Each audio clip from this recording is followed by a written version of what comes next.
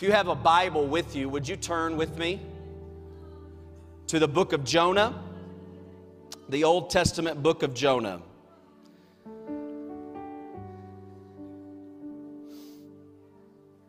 I feel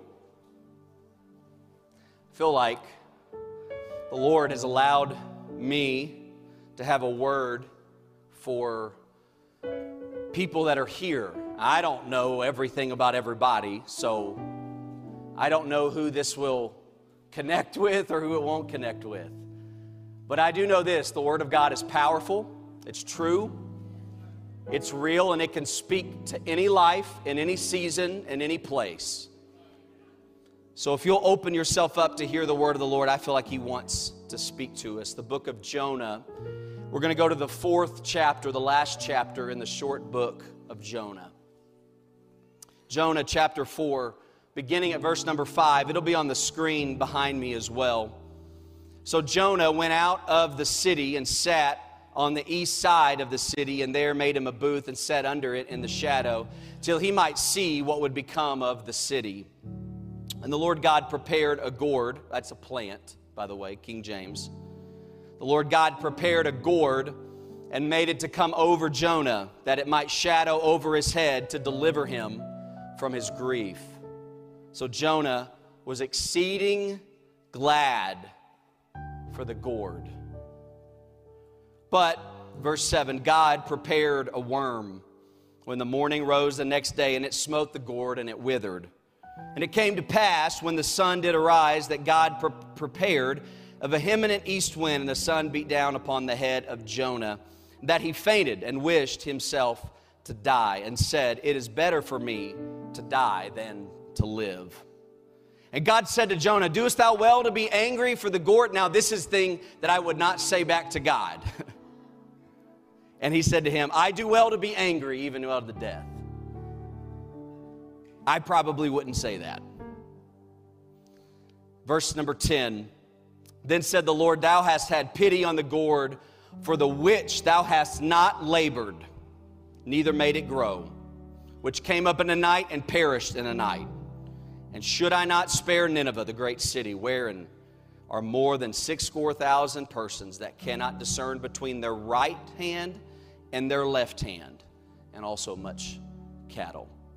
I'm going to title this a weird title, but I want you to stay with me. I'm going to preach this morning in a few minutes on the worth of a worm. The worth of a worm.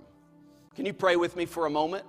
That the Lord would speak to us and help us today. Lord, we thank you so much for your word and your presence that's here. We are praying that your Spirit would confirm your word. God, help me as a messenger to deliver your message to this great people. I pray that there would be ears and hearts ready to receive it. Help us, God, in this place to see what your word is saying and speaking to us. We need you here and right now. Let it speak into us and change us in Jesus' name. And everyone said amen. As you're seated, look at somebody and say, the worth of a worm.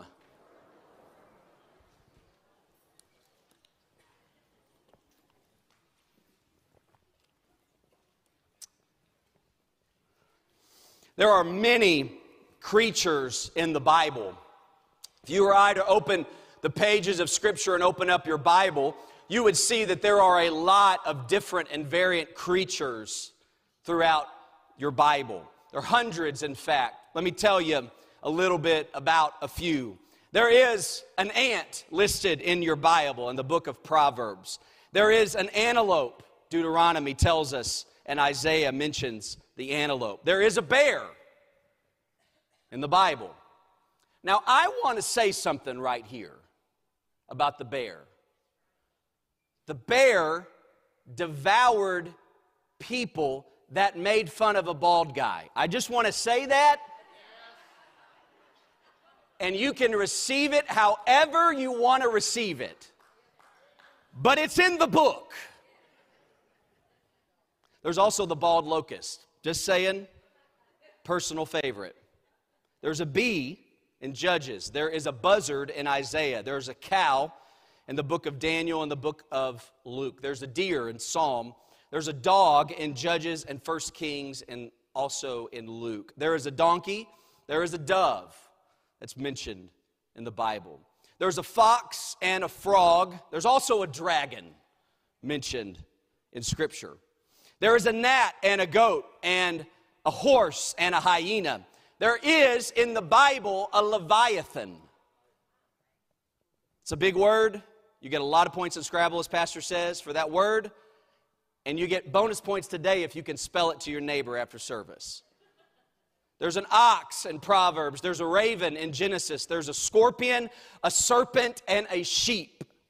There's a snake. There's a vulture. There's a viper. And in your Bible, ladies and gentlemen, today, if you find it, there is a unicorn.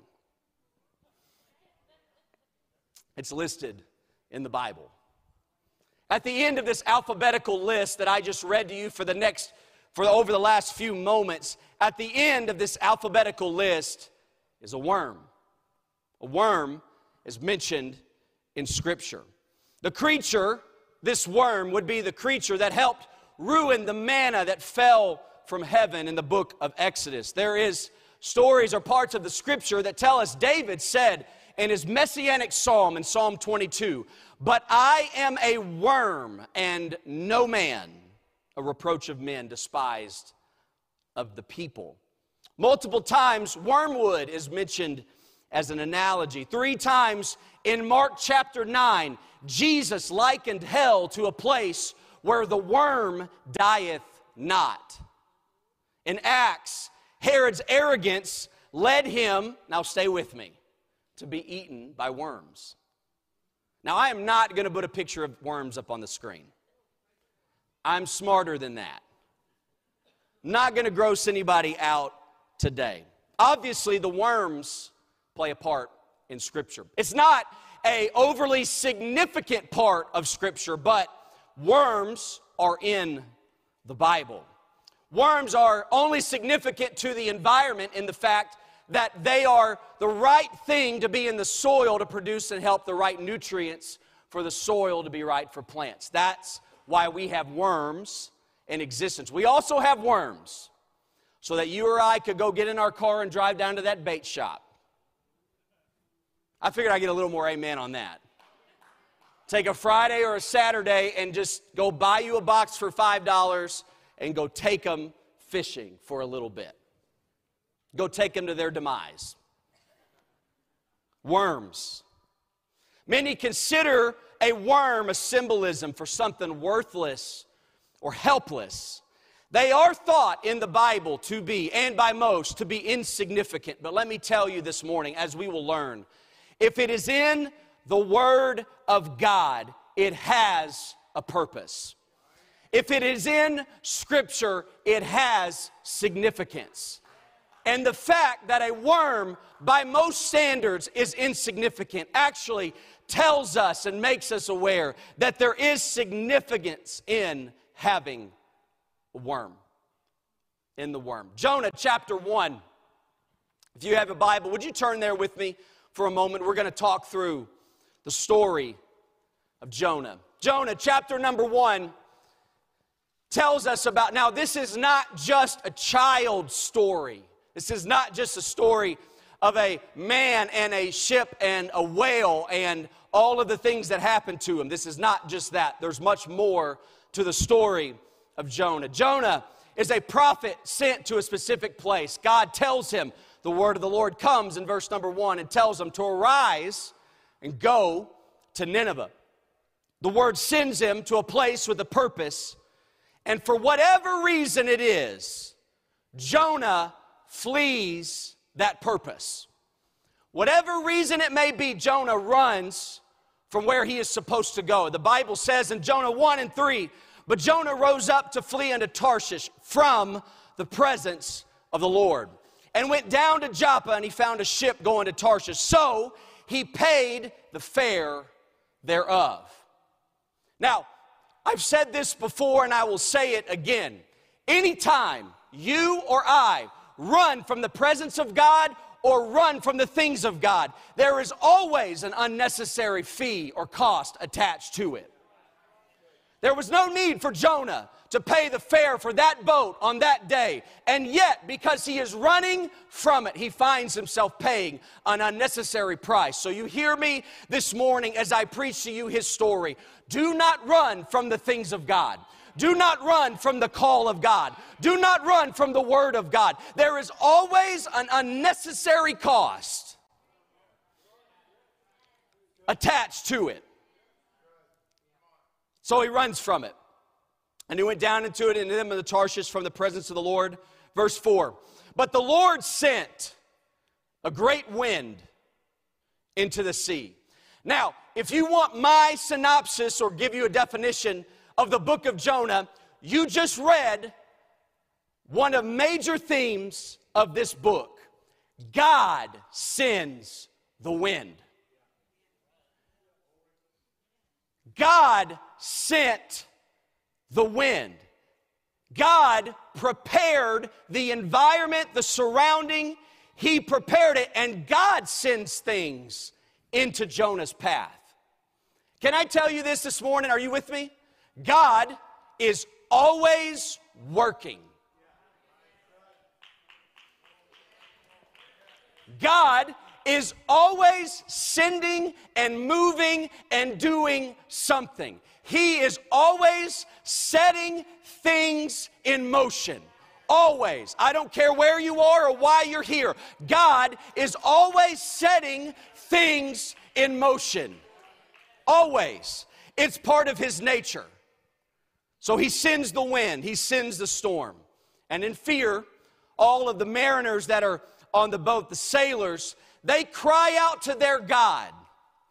And in the middle of crying out to their God, they also take all the extra cargo on the ship and toss it overboard.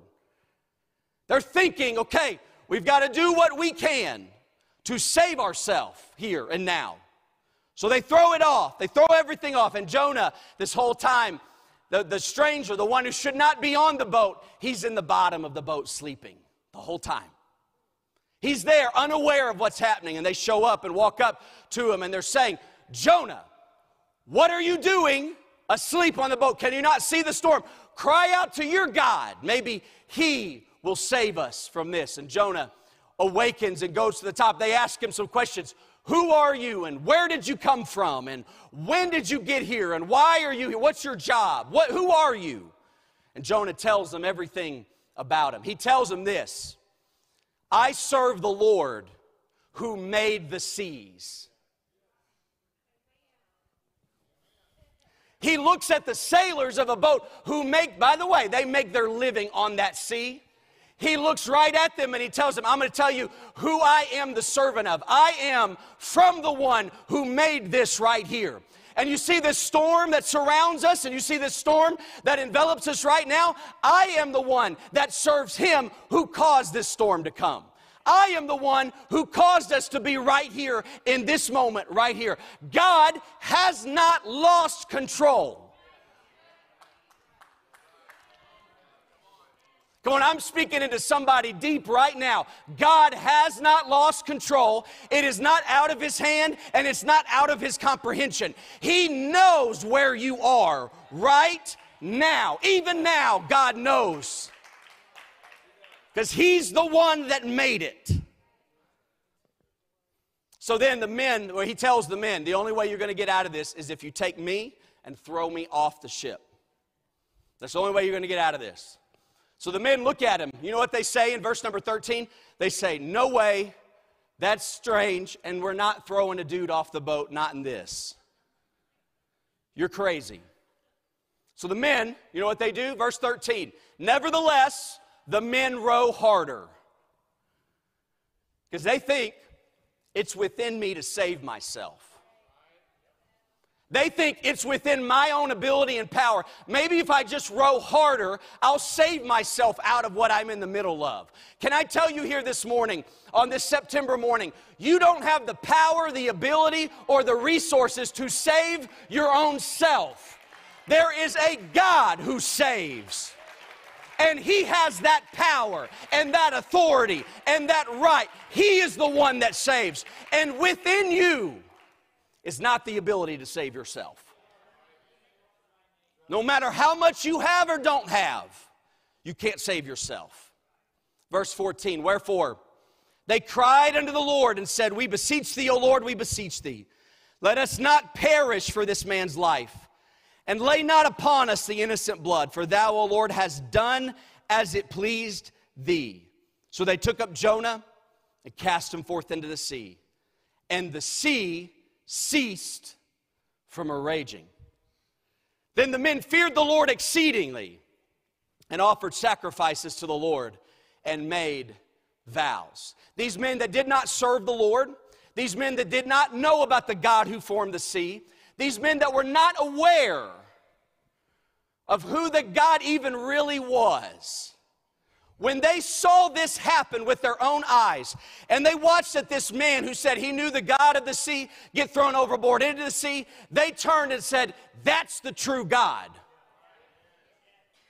There came a moment of pure revelation and understanding. At this time, I now see there is one Lord, there is one God, and all the gods I've served my whole life, they don't equal this God. All the gods I've poured myself into and sacrificed for, they're not like this God. All the ones that I've given my time and life to, they're not like this God, because He controls the sea, and He controls the wind and the waves and the power. It is in His hand. But you listen to me this morning. In order for those sailors to get to that point and those mariners to see it the way God wanted to see it, He had to send them trouble. He had to send them in the middle of a storm, in the middle of a boat, in the middle of a sea. He had to send them trouble. And their trouble turned them to God.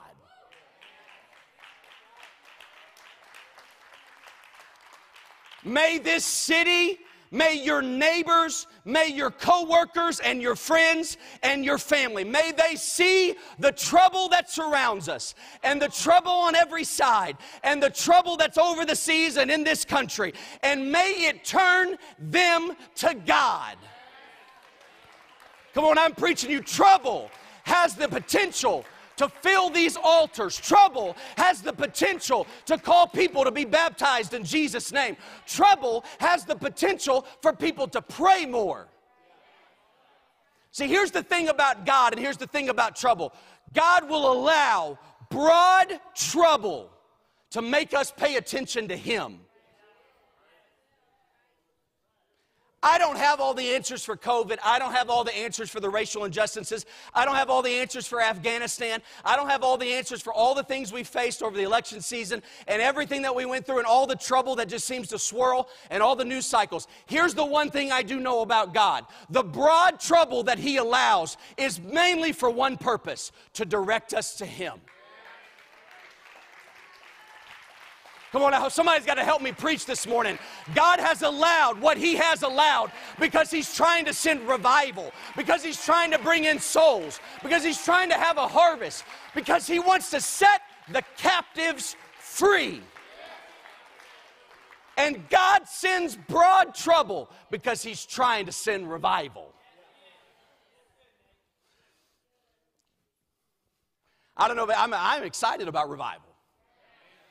I'm excited about this church being filled, but also God filling people in our homes, and God filling people across this city in the mayor's office, or all the way across the county of Lonoc, all the way around the world. I am excited because when God sends trouble, He's turning people to Him.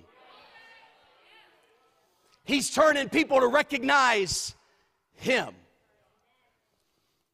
So they do. They acknowledge Him. They worship Him. Verse 17 in Jonah chapter 1. Now, the Lord prepared a great fish. See, I told you a moment ago, God is always preparing something.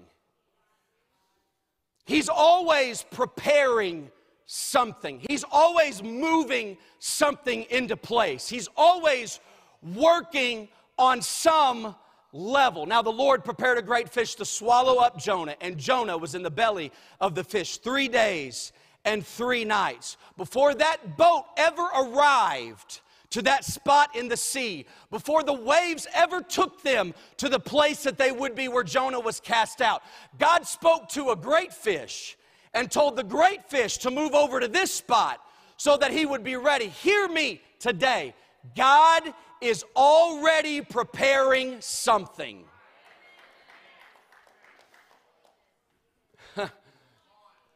You know why I'm smiling? It's because I know there are people in here that are struggling with the job situation, and you don't realize God's already preparing something. I know there are people in this room that have struggled with health, or you're struggling with your family dynamic right now and what's going on in your family. And you need to hear this preacher. God is already preparing something. He's not playing checkers like we are. He's playing chess. He's already moved things into place. He is preparing something. Come on, I wish somebody would receive that right now. He's already working. He's already moving. He has set it in motion. So he prepared the great fish. And the fish swallows Jonah. And Jonah has to stay there for 3 days and 3 nights. Now, I've heard pastors say this, and it was funny because I was thinking about this story, and then I was thinking about the context of me. I've always seen in children's books the story or the picture displayed of Jonah in the fish. And this is what it always looks like. Jonah is sitting very peacefully in a fish's belly. He has a stool. And then right beside his stool is this little bitty nightstand. It's got a candle on it. It's lit. You know, you're thinking Pinocchio. That's where they got it. Jonah. Yeah. Thank you. Loudest response I've gotten so far. You think Jonah's sitting here? Woo, this is good. Absolutely not. He is, let me just give it to you in plain, this is English, not even King James English. He's in the belly of a fish. Now, I'm not going to put a picture of a belly of a fish on the screen. You're welcome. He's in the belly of a fish. It is not comfortable. It does not feel good. And it's to teach Jonah a little bit of a lesson. So Jonah 2 is filled with Jonah's song. Now, listen, I'm going to tell you something right now. If I'm in the belly of a fish, I'm not singing.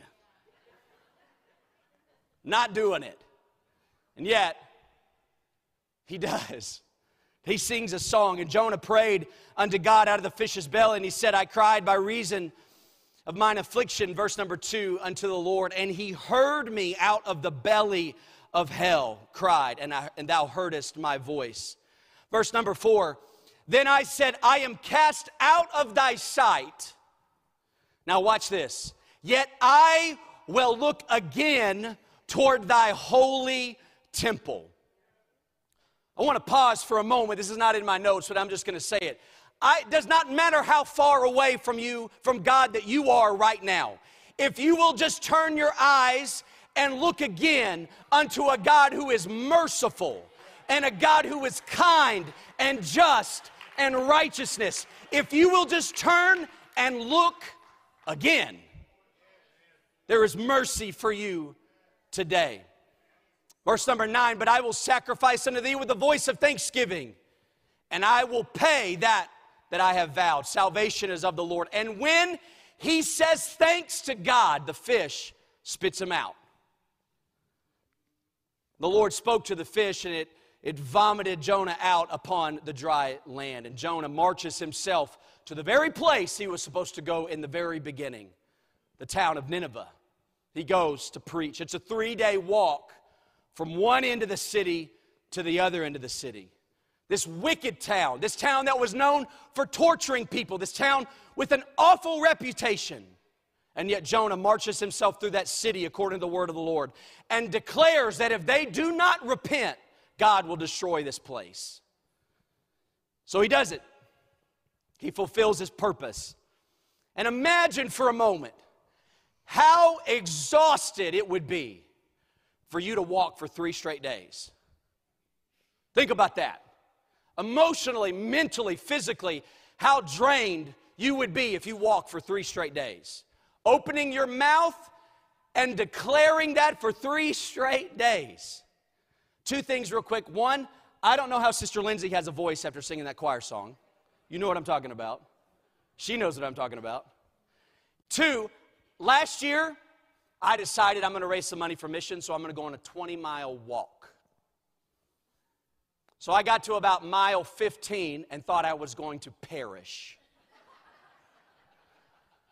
True story. This is how bad it was, ladies and gentlemen. I'm on my 15-mile walk with the backpack and some water bottles, just barely making it down Pine Street in Cabot, where everybody in God knows who you are.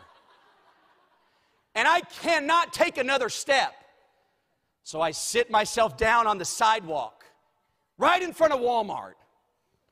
Sit myself down there and just in great distress. My feet are sore, my legs hurt, I don't have anything left in me. And I look up, and there's somebody who appears to be homeless coming down the street towards me. And as he's riding his bike, he's riding a bike towards me. As he sees me and how desperate and dire I am, as he sees me, he goes, "Oh."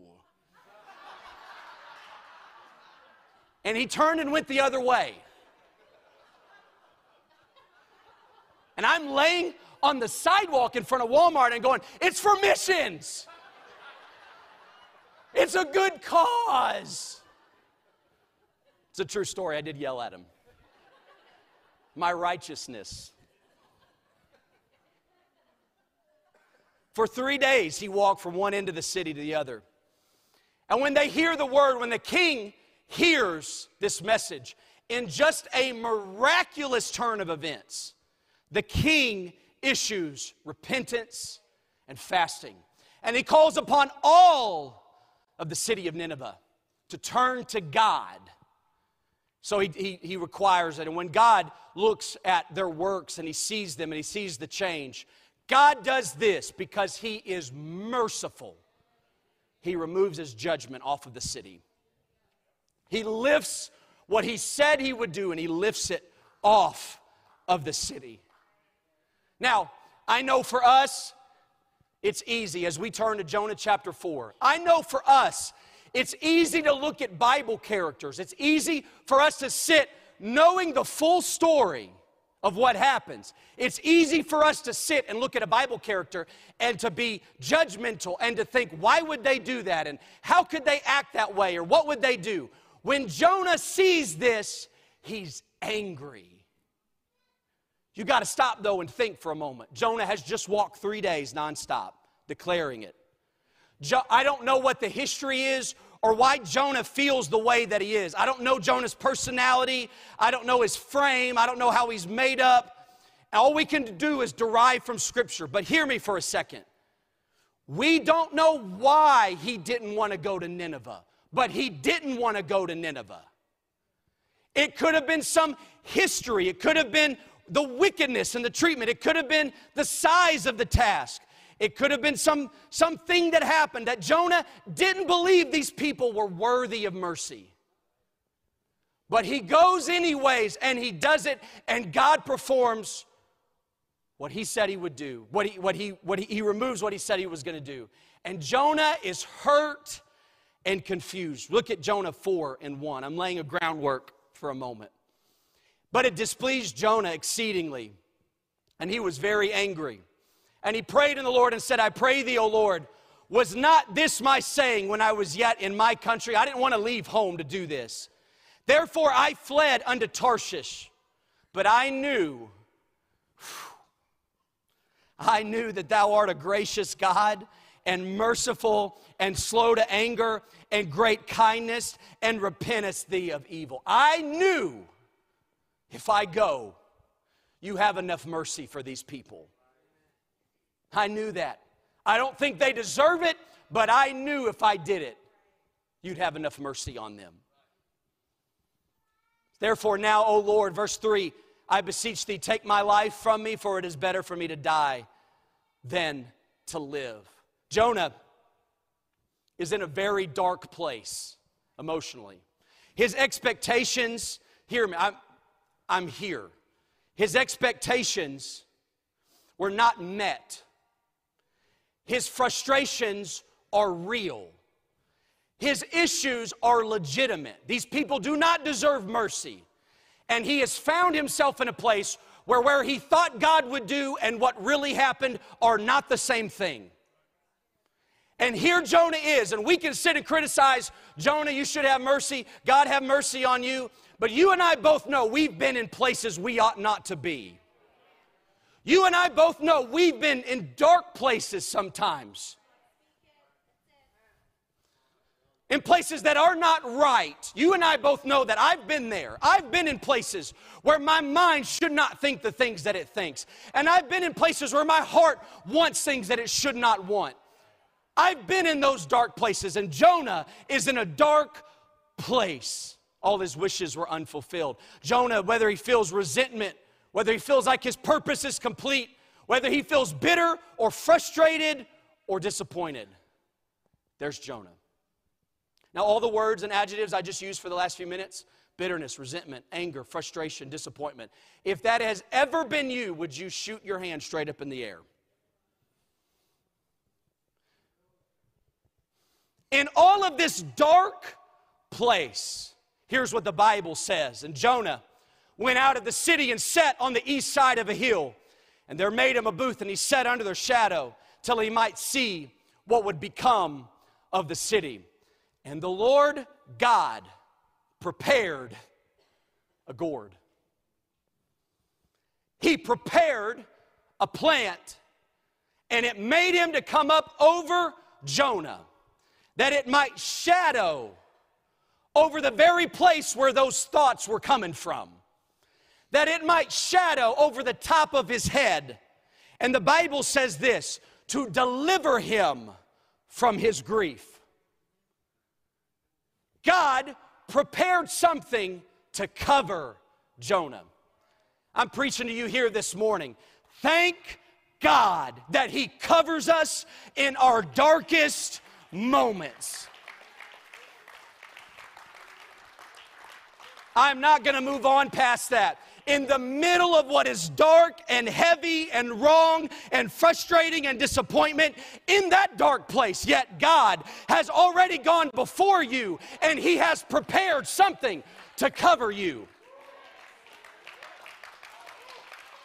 Come on, you may be struggling right now with unmet expectations and disappointment, maybe with anxiety and depression and the fear that covers you. But you hear me? You hear this preacher right now. He can still cover us.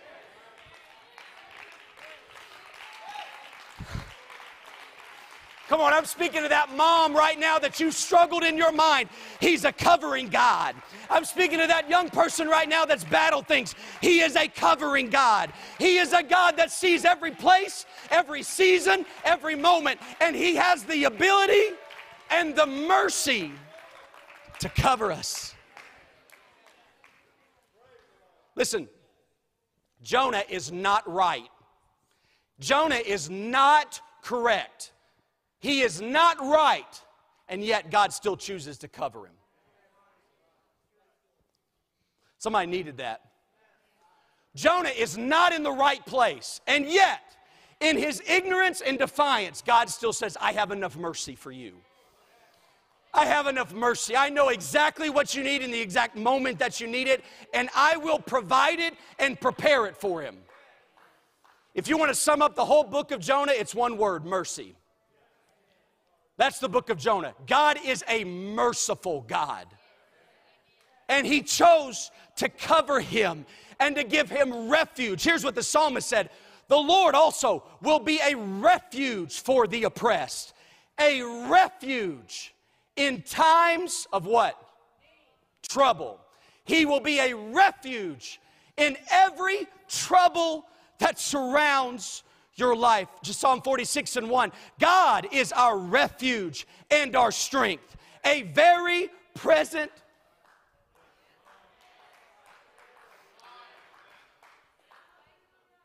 Come on, I'm going to speak to trouble for a second. Trouble does not have the final say. Trouble doesn't have authority. Trouble doesn't have the power. It only has the reach that God allows it to reach. And God is merciful enough, powerful enough, and sovereign enough to slip past that trouble and to cover you.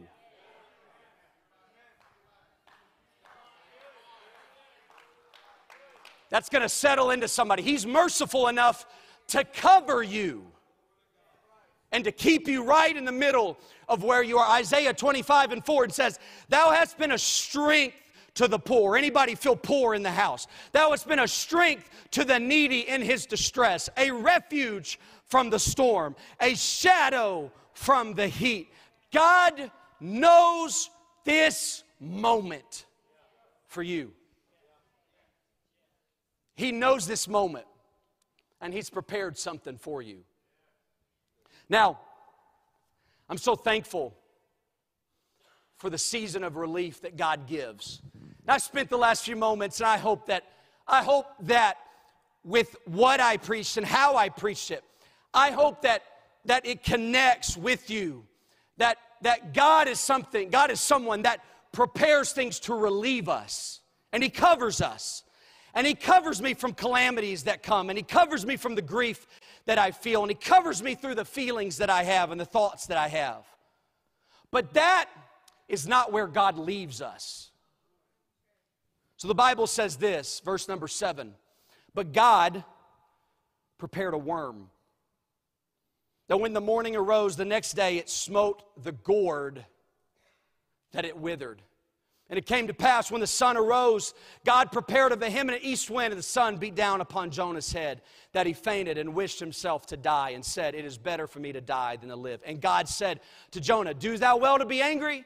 And he said, I do well to be angry, even unto death. Then the Lord said, thou hast had pity on the gourd, for which thou hast not labored, neither made it to grow, which came up in night, and then it perished in a night. God prepared something small, insignificant, to remove the gourd from the equation. See, that plant that once covered on top of Jonah and over his head and protected him and keep him, God is the one that prepared the worm to show up at the right time, in the right moment, the right size, the right ability, the right power to eat away the gourd. The worm, as it devours the gourd, it kills the gourd. And it takes away the very thing sent to relieve Jonah. Because the worm has one purpose. I've got to reveal Jonah. While the gourd was sent to relieve him, the worm was sent to reveal things in him. Thank God for a worm, something insignificant and small, but thank God for it. That in God's mercy, He would not just leave us in the place that we are comfortable and prepared and we feel okay and we feel settled. Thank God in His mercy, He would say to us, it's time for you to come out of that season. It's time for you to come out of those feelings right now. It's time for me to expose some things that are inside of you, and I'm going to use something small and obscure to do it. I'm going to take this situation and turn it on its head for a second because I love you enough not to leave you here. I love you enough to reveal some things inside of you. You see, God sends broad trouble to turn our attention to Him, but God sends specific trouble when He wants you to pay attention to yourself. Oh, that's good.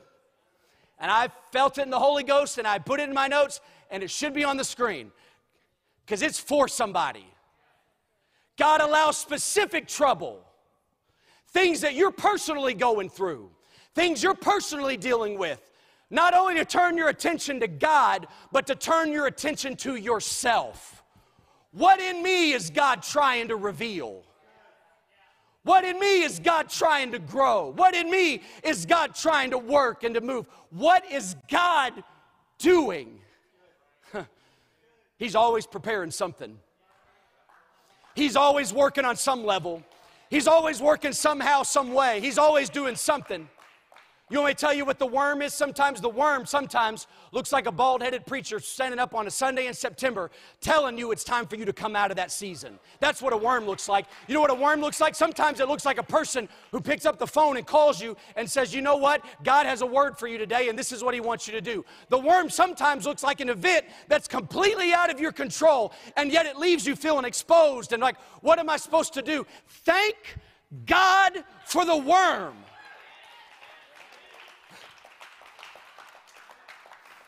You didn't think a preacher would come up on Sunday morning and praise God for a worm.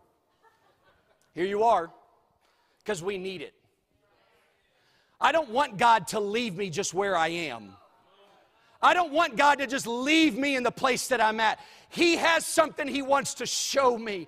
He has something He wants to form in me. He has something He wants to do in me. So I thank God for every event and every sermon and every revelation and every trial and every experience that I have, because He's trying to reveal something in me. The worm is the catalyst for a new season. The worm is the linchpin for Jonah to move forward. The worm, that thing, that event, that person, that word, while insignificant, was what Jonah needed and what God used to propel his understanding. Because here's what happens. God talks to him and says, listen, thou hast had pity on the gourd. Listen, for that which you did not labor. Let me tell you who's in control, Jonah. It's me. Neither did you make it grow, which came up in the night and perished in the night. And should I not spare Nineveh, that great city, wherein are ye more than 60,000 people, that these people can't discern between their right hand and their left hand? Hear me this morning. God had to use a worm to remove the gourd to teach Jonah about His mercy. Anything, ladies and gentlemen, here's the point. Anything that gives me revelation and gives me understanding and instructs me and teaches me and guides me, no matter what shape or form it is invaluable to me. Come on, I'm preaching to somebody this morning. And yes, I'm passionate, and yes, I'm fired up. You are cursing your worm, and you are cursing the very thing that God is trying to use to propel you forward. And you despise it, and you hate it, and you're ready to move on. But God is saying, I have prepared this thing. I have prepared this thing to open your eyes. I have prepared this thing to make your heart right. I have prepared this thing so that I can speak to you. Boy, it's quiet. And lest I should be exalted above the measure of 2 Corinthians 12, through the abundance of the revelations, there was given to me a thorn in my flesh, the messenger of Satan, to buffet me, lest I should be exalted above measure. For this thing I besought the Lord 3 times, that it might depart from me. And listen to what happens next. And He said unto me, my grace is sufficient for thee, for my strength is made perfect in weakness. Most gladly, therefore, I will watch. I will glory in my infirmities, that the power of Christ may rest upon me. Therefore, I take pleasure in infirmities and reproaches and necessities and persecutions and distresses for Christ's sake. For when I am weak, then I am strong. Do you know the only way Paul sees the revelation of the grace of God is because he has a thorn? The only way he sees the full understanding is because he has a thorn that's placed in his life. Can I tell you this morning, don't curse or despise the very thing God is trying to use to get your attention, to form you into who He wants you to be, and to draw you closer to Him. I feel the Lord. Can you lift your hands up in the sanctuary?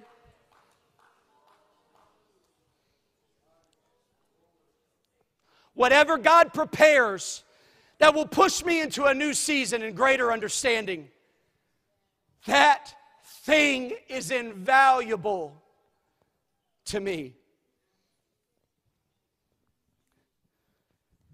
Stand with me if you don't mind.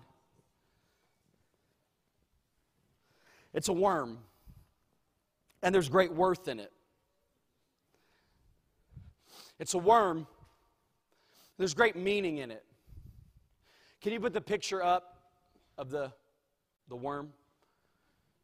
What you see on the screen is called a Coccus ilicis. It's a Kermes vermelho, is how they say it, or what we refer to it as. It's a worm. It doesn't look like a normal worm that you and I think of, but it's a worm. And most people believe that this is the worm that ate the gourd. The worm that you see on the screen, you can clearly see its color. The name of this worm is where we get the word crimson from. Because this is what happens with the worm that you see on the screen. That worm up there, in order for it to reproduce, in order for it to birth its children, in order for it to bring life, here's what it has to do.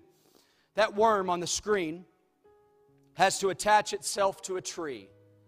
When it does this, again, the worm that ate the gourd, when it does this, it attaches itself to the tree and it gives birth to its young. And when it does, the only way for those young to live is for it to die.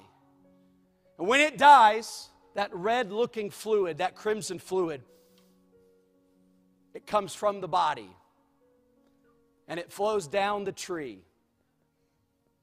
It's where we get scarlet from. It's where we get crimson from. And the only way for the next generation to live, the only way for the sons and the daughters and the future to live is for it to die and to shed what looks like blood. That's that worm. Maybe this worm, this moment, this time, knowing, hearing, listen, if this is your first time to hear the gospel, let me tell you real quick. Jesus died for you. He died on a cross and shed His blood for you. He died, He was buried, and He rose again for you so that you could have life. And His blood speaks a better word than our sin and mistake. And He died for you. And maybe, just maybe, the moment of hearing about the worm, hearing the gospel, reveals to you your need for a new season. Maybe it was that event that will change the course of your life.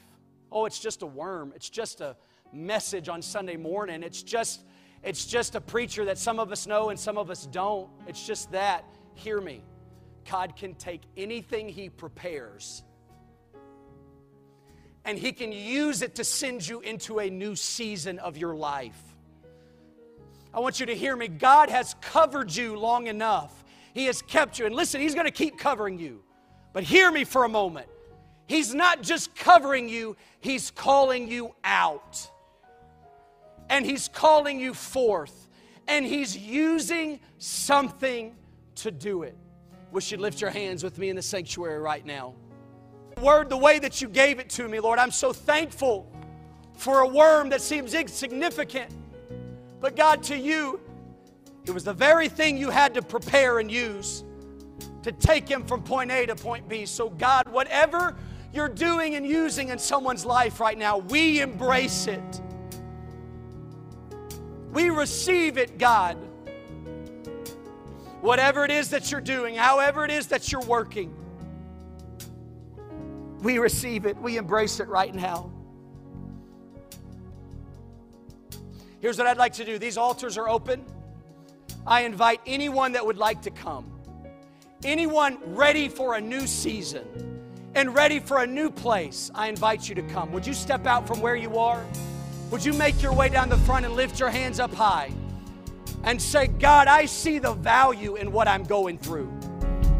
I see the value in what I'm in the middle of right now. I see that everything that you're doing. And I know you're preparing something for me.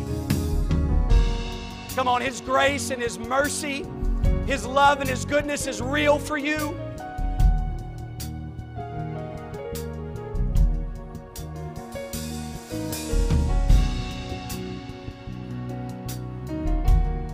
Come on, that's it. Reach out to Him.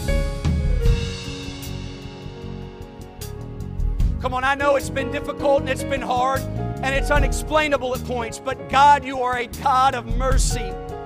And what I'm in the middle of is designed to bring me through. It's prepared.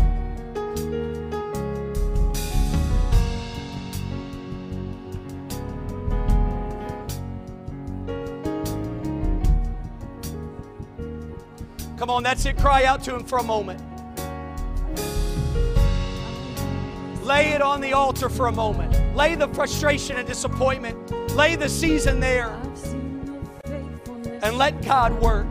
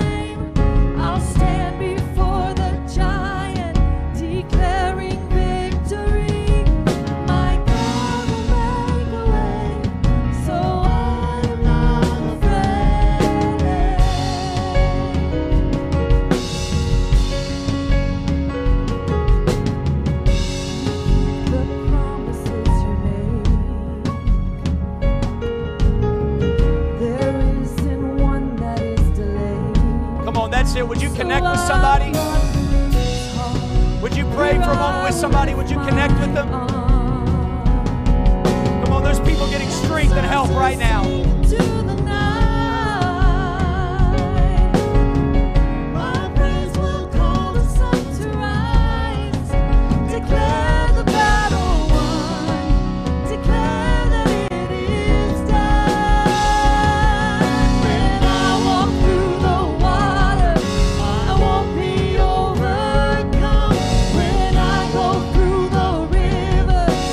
I will not be drowned. My God.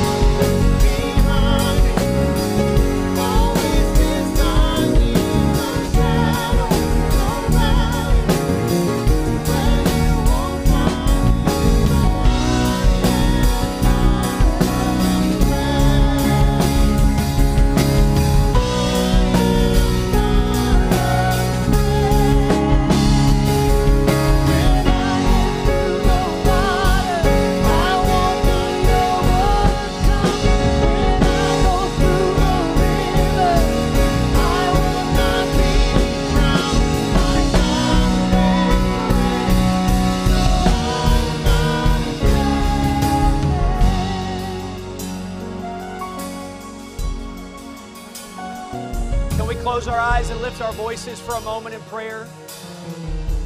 Can we allow the Spirit just to move on us and speak and pray and ask us? God, as we evaluate and look, Lord, you're speaking and you're working, you're preparing.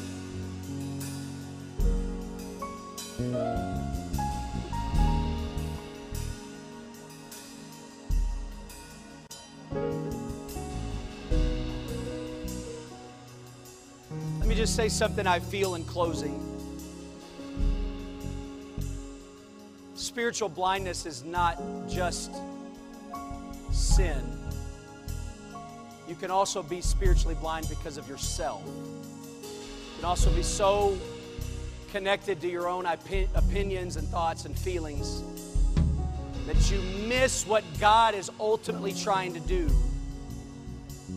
And you miss because you're so consumed with how you think it should go or how you feel or whatever. But let me just tell you for a moment. God's plan is right. And if you've trusted Him this far, keep trusting Him. He's prepared it. He's gone before it.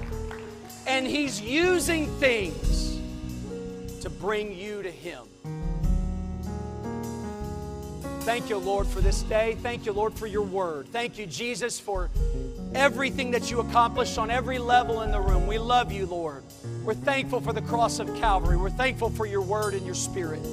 Help us as we leave here. Help us to have a perception change, that our eyes would be open. Let your kingdom come here in our life, in this city, in this state, in this nation and world. In Jesus' name. And everyone said amen. Thanks for being at New Life today. You are dismissed in Jesus' name. We'll see you Wednesday night at 7 o'clock. It'll be a great time midweek. Classes for all ages. God bless you. You're dismissed.